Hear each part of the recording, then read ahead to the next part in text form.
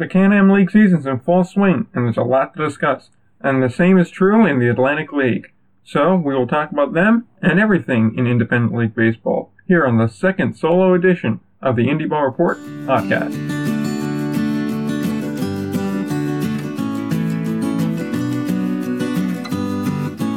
Alright, so once again, it's just me here. Once again, little problem with scheduling. Something came up, so I'm the only one here this week. Episode 21, that'll be our normal episode with two people again.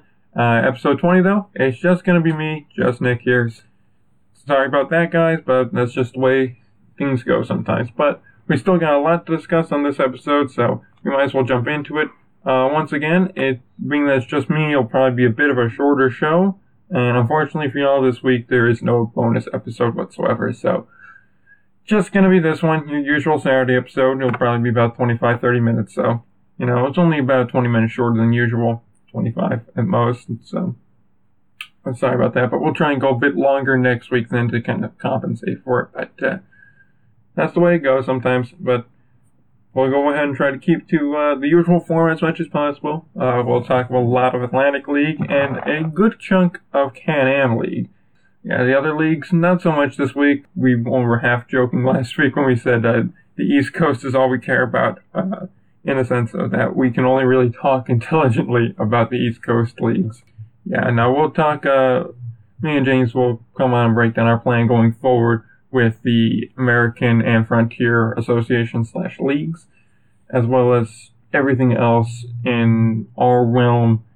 We'll have kind of a concrete plan for you guys next week that we've been discussing about for a little bit here, because we want to try and get a more concise plan going forward here, because I know there's a decent amount of people, it appears, that are interested in the other leagues that we don't talk a lot about, and a lot of people that are interested in other content that we don't really stay on top of as much.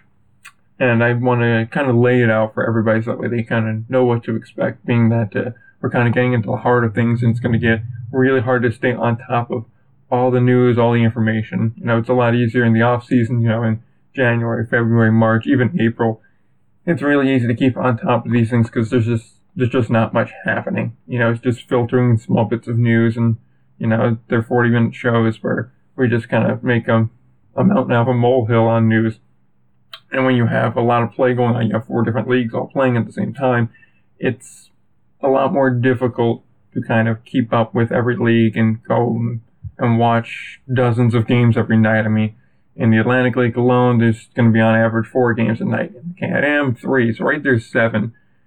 Then if you look over to the leagues that have about 12 members, 10 members each, that's another 11 games that you got to watch. So we're talking like 24 games a night here. And that's just a lot to kind of keep on top of and do that 7 days a week and then be able to talk about each one of those teams. It's very difficult to do. So we kind of want to find a new medium to reach to and kind of narrow down our focus a bit. Obviously, the plan going forward will still always be to talk about as much as possible all of Independent League Baseball, but kind of going forward in the future, the main bulk of the plan is just kind of to focus on a couple of leagues here, which if you've been listening at any point for the past 2 months, I think you can kind of get a general read on what leagues we're going to lean towards there. But in any case, that kind of decision will be reached next week, and we'll announce all that next week.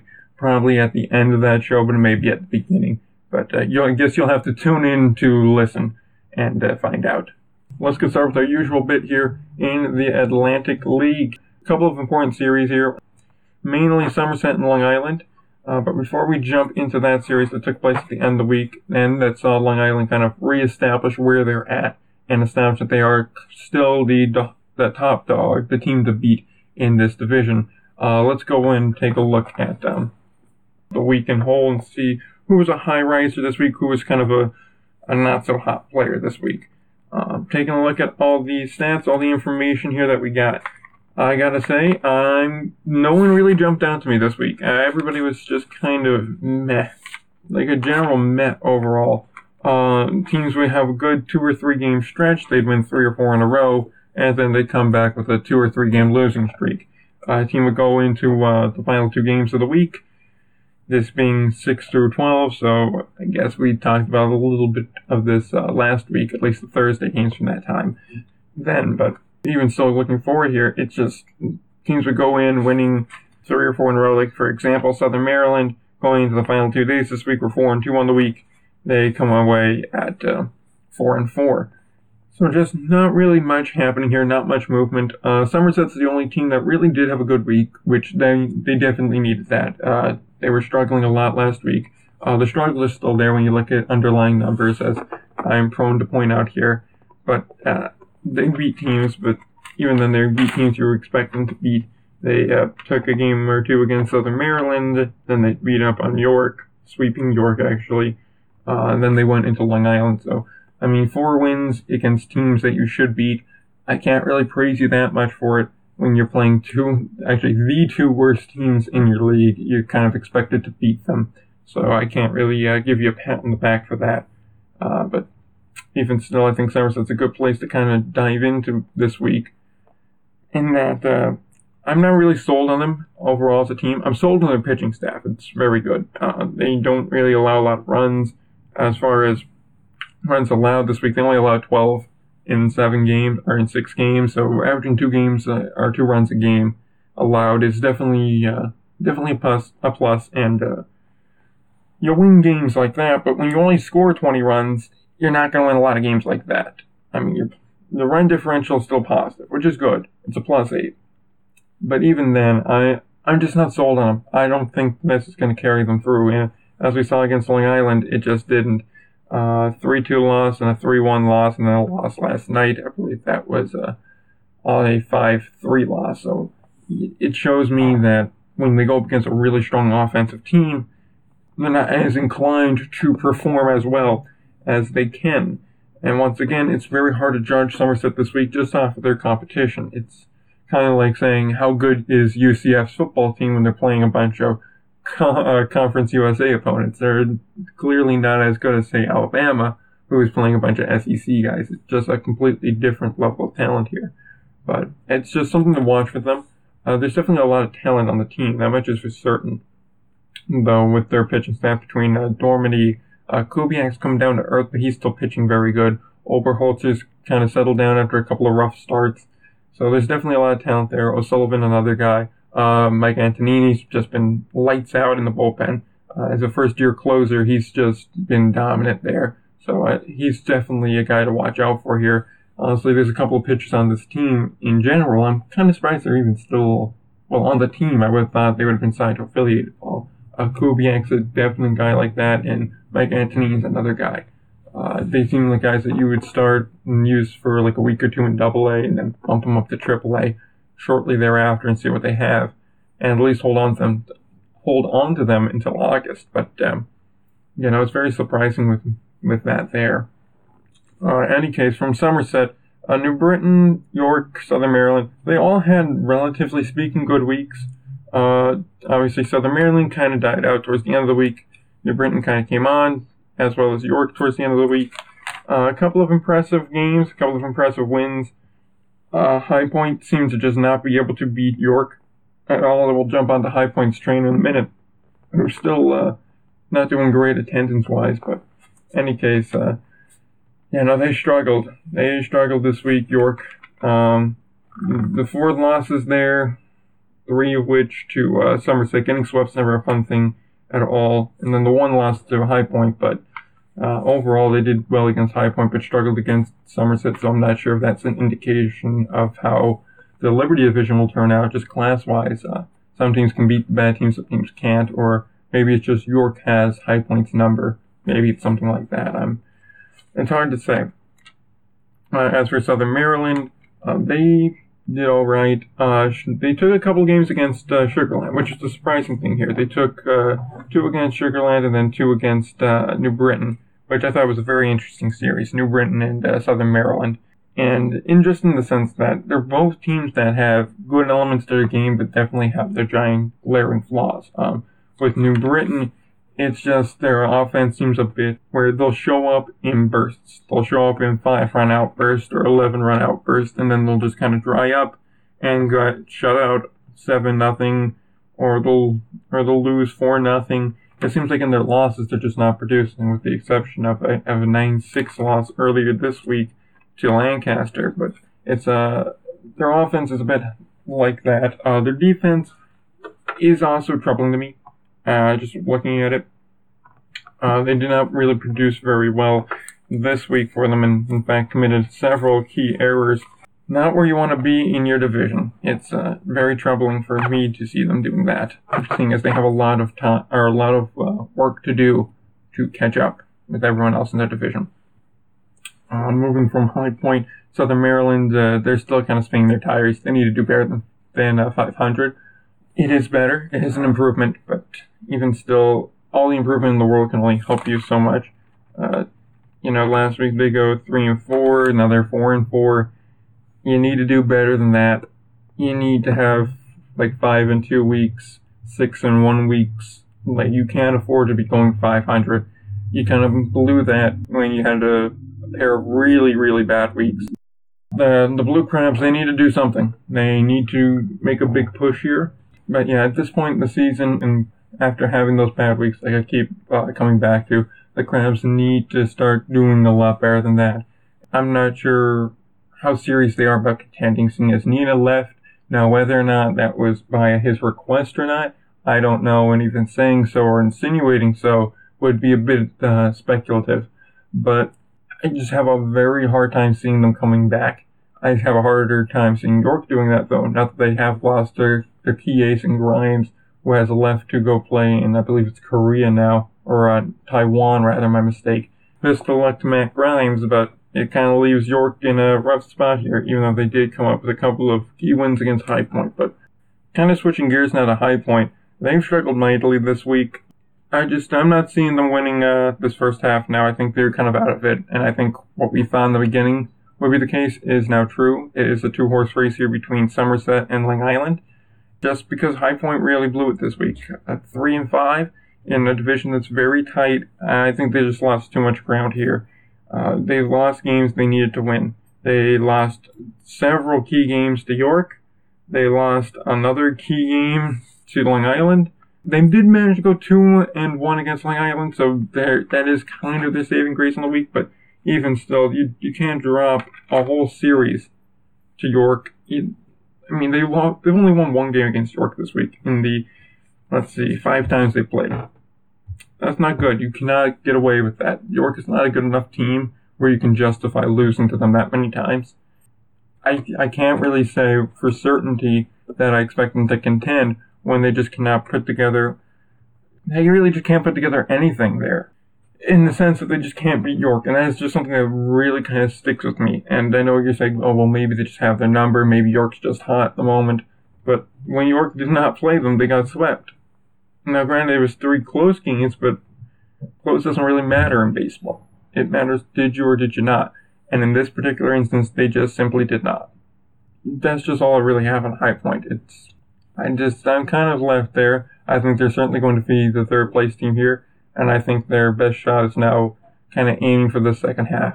I think after losing Burchett and losing Austin to Affiliated Bowl, it's just going to be a tougher hill for them to climb now. So it's going to be interesting to see how they're able to bounce back from that. I guess we'll have to wait and see there. Just kind of finishing up now, looking back over at the Freedom Division. Everything's just about the same here. You still have, like we just said, Southern Maryland and York. They're fighting for last. Lancaster, they go 3-4, but so did Sugarland, so it's kind of neutral there. It's just a very weak Freedom Division this year, and unless something changes in the second half, that's all there is. So Sugarland's already punched their ticket. I think they've known that was going to be the case from opening day on, and nothing's really told us otherwise at this point. So best of luck to them, and then just swinging back around to look at Long Island. Also the 2 losses this week. To High Point, nothing really terrible happened. They took a 7-0 win against New Britain. They managed to hold their own for the most part against High Point. A couple of bad losses, but that's about it. And then they solemnly beat the Patriots in. Just pretty obvious that one team is the better team here. I think Long Island's just about won this first half here. But once again, that's not terribly shocking to anybody that's watching. Also, David Washington had made a couple of nice plays this week. One was on SportsCenter too, so he has that going for him as well. I think that's about all I got on the Atlantic League this week. It's going to be interesting to see here. The Patriots have a fairly large series against Southern Maryland here. Another team they should beat. If they aren't able to sweep them, they're really going to be put behind the 8 ball here. They need to come up with something big here. Otherwise, the curtain may be falling on their first half. Yeah, with that all being said here, I think I've prattled on enough about the Atlantic League, and now I can make a nice smooth transition switch to the Can-Am League. It was an eventful week. We saw Sussex went ahead and reaffirmed their dominance this week. They're still running very strong, especially now that they signed Mikey Reynolds too. Their infield's essentially Trey Hill plus the infield that won them the championship last year. So basically sub Trey Hare in exchange for Martin Figueroa, and that's what you got. So it's a very dominant infield there. And keep in mind, Pedro Siriaco is still on the disabled list. So when he comes back, it's going to really start ramping up for them. More than that, though, Brizuela, he's also he's raking right now. He's playing very well, too, for them. A little bit concerned about Troy Dixon. The back half of their lineup, it really isn't hitting right now. Brandon Downs also is not playing very well at the moment. He started coming around the last few games, but still he's batting sub 200, so that's still a concern of mine going forward there. And outside of that, though, they're doing very well. Frank Duncan obviously throwing a no-hitter on Thursday night, 1 walk away from a perfect game. However, when you do look back, first batter in the bottom of the 5th, I believe it's Alfredo Marte. He was safe at first. He was called out, but if you watch the webcast and then you stop it, or if you just go to our Twitter account, IndieBallPod, and you look back at the recent tweets I put out, because I was watching this game after I had seen that it popped up, oh, wow, we got a no-hitter. Oh, let me watch it. So when I was watching it, I was going through, and there was a close play at first right there, like I said, in the bottom of the 5th. So I paused that. I got lucky enough to get the exact moment, rather. And you could see Marte's foot hit the bag, and that ball was nowhere near the mitt yet. It was just one of those ones where you got to call in your favor. Simple as that. I guess every no-hitter needs a play like that, but at the end of the day, you see it and you're like, I mean, it counts to him, and it counts to Sussex, and it counts in all the meaningful ways, but does it really? I guess is the question we're asking here. But in any case, Frank Duncan has been a dominant pitcher to this point here. By and large, Sussex has been a fairly dominant team this way, and they look poised to repeat again this year, as they surely look like they are the new class of the Can-Am League here, as Quebec, while coming back up this week, they're struggling now. They're going to have to come back around here. I still see them making the postseason. They're too talented of a roster to not. Although Ottawa, Rockland, and New Jersey are making it very interesting. Really, at this point in the season, it is a bit too early to be saying you're in, you're out, because anything can happen. I mean, Sussex could lose that whole infield and Duncan, and then all of a sudden now you have a bunch of guys that aren't really with the team here. They don't really know what they're doing as much. They're not as talented as the original guys are, and they could miss. I doubt that will happen, but it's still possible. You could see Taylor Brennan leave, and then Three Rivers is completely gone. You could see anything really happen here. You could see some large major league veteran get signed to any number of teams, and then that would just push them up. Sirianni could come back, and he could just start pushing Sussex way up out of everybody's reach and make it a non-contest, and the other 3 spots just mere formalities for them to be beaten. Anything's possible this early on here, but any event, it's very difficult to say who's going to be in, but it certainly looks like Three Rivers is struggling the most here. Ottawa's kind of starting to tread water a little bit, but they're staying put at about 500, so it'll be interesting to see. 500 last year will get you pushing for the postseason there. I believe it would have gotten you the last spot that Three Rivers actually managed to snag last year. And like I said, anything is really possible in the Can-Am League. So, once again, it'll be something to watch here. But as far as the Canadian teams go, they're all struggling to start the year, or at least not jumping up to a huge lead. Rockland's starting to cool off a bit, but Rockland's they started off a bit slow, and then they got really hot, and now they're starting to come back down to normal. They have a nice little homestand here, so they look to kind of jump back into the hunt again. The Jackals, they got no hit, and now they got a road trip up to Rockland, so they'll look to kind of recover from that. They almost blew a big game on Wednesday. Big lead, and then Castile comes in and allows 5 runs, and luckily they managed to save the day here, but man, they were one big hit away from breaking it open, and it's going to be a problem. But yeah, that's the case for them, and that's about the size of everything there in the Can-Am League, at least as it looks right now. Yeah, that's about all I got on them. Attendance-wise for them, it's kind of surprising. Yes, this is actually something I wanted to touch on. Attendance-wise, it's not the usual suspects. Normally, it's the Canadian teams at the top. It's normally actually Quebec, Rockland, and then whichever team's better between the remaining 2 Canadians, they come in at 3, and the other one comes in at 4, and then it's the Jackals at 5, and then Miners at 6. However, it's the complete opposite this time around here. This go around, this point in the season, it's been Rockland at 1, with the Miners at 3, Jackals at 2, and then all the Canadian teams filtering in afterwards, which is kind of surprising to me. I thought those fan bases were pretty strong and would just kind of come out here, but I guess the lack of winning ways in the Great White North just don't help the attendance numbers, so that's going to be something to watch out for. As we know, attendance issues aren't just a single issue, as it were. So, yeah, I think that's about all I have here this week. Once again, it's a bit of a shorter episode, but what are you going to do about that? When it's a one-man show, like I've said in the past, it's kind of hard to carry. So we'll be back again next week. Episode 21 will be your usual full-length show, probably a bit larger or longer than normal.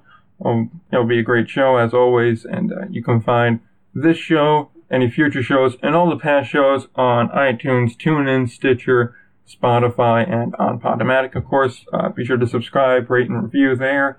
So that way you don't miss any episodes, and that way you make it easier for your friends to find and make it for other people to find as well. Stay up to date with everything we're doing. Be sure to follow us on Instagram at IndieBallReport and on Twitter at IndieBallPod. And then don't forget to visit our website to read articles and reviews and watch the videos, listen to the podcast. Anything and everything related to Indie Ball is on the Indie Ball Report website at www.indieballreport.com. So with all that being said, all the plugs being done, be sure to keep a watchful eye out on everything. And until we speak next time, don't forget to go and play ball.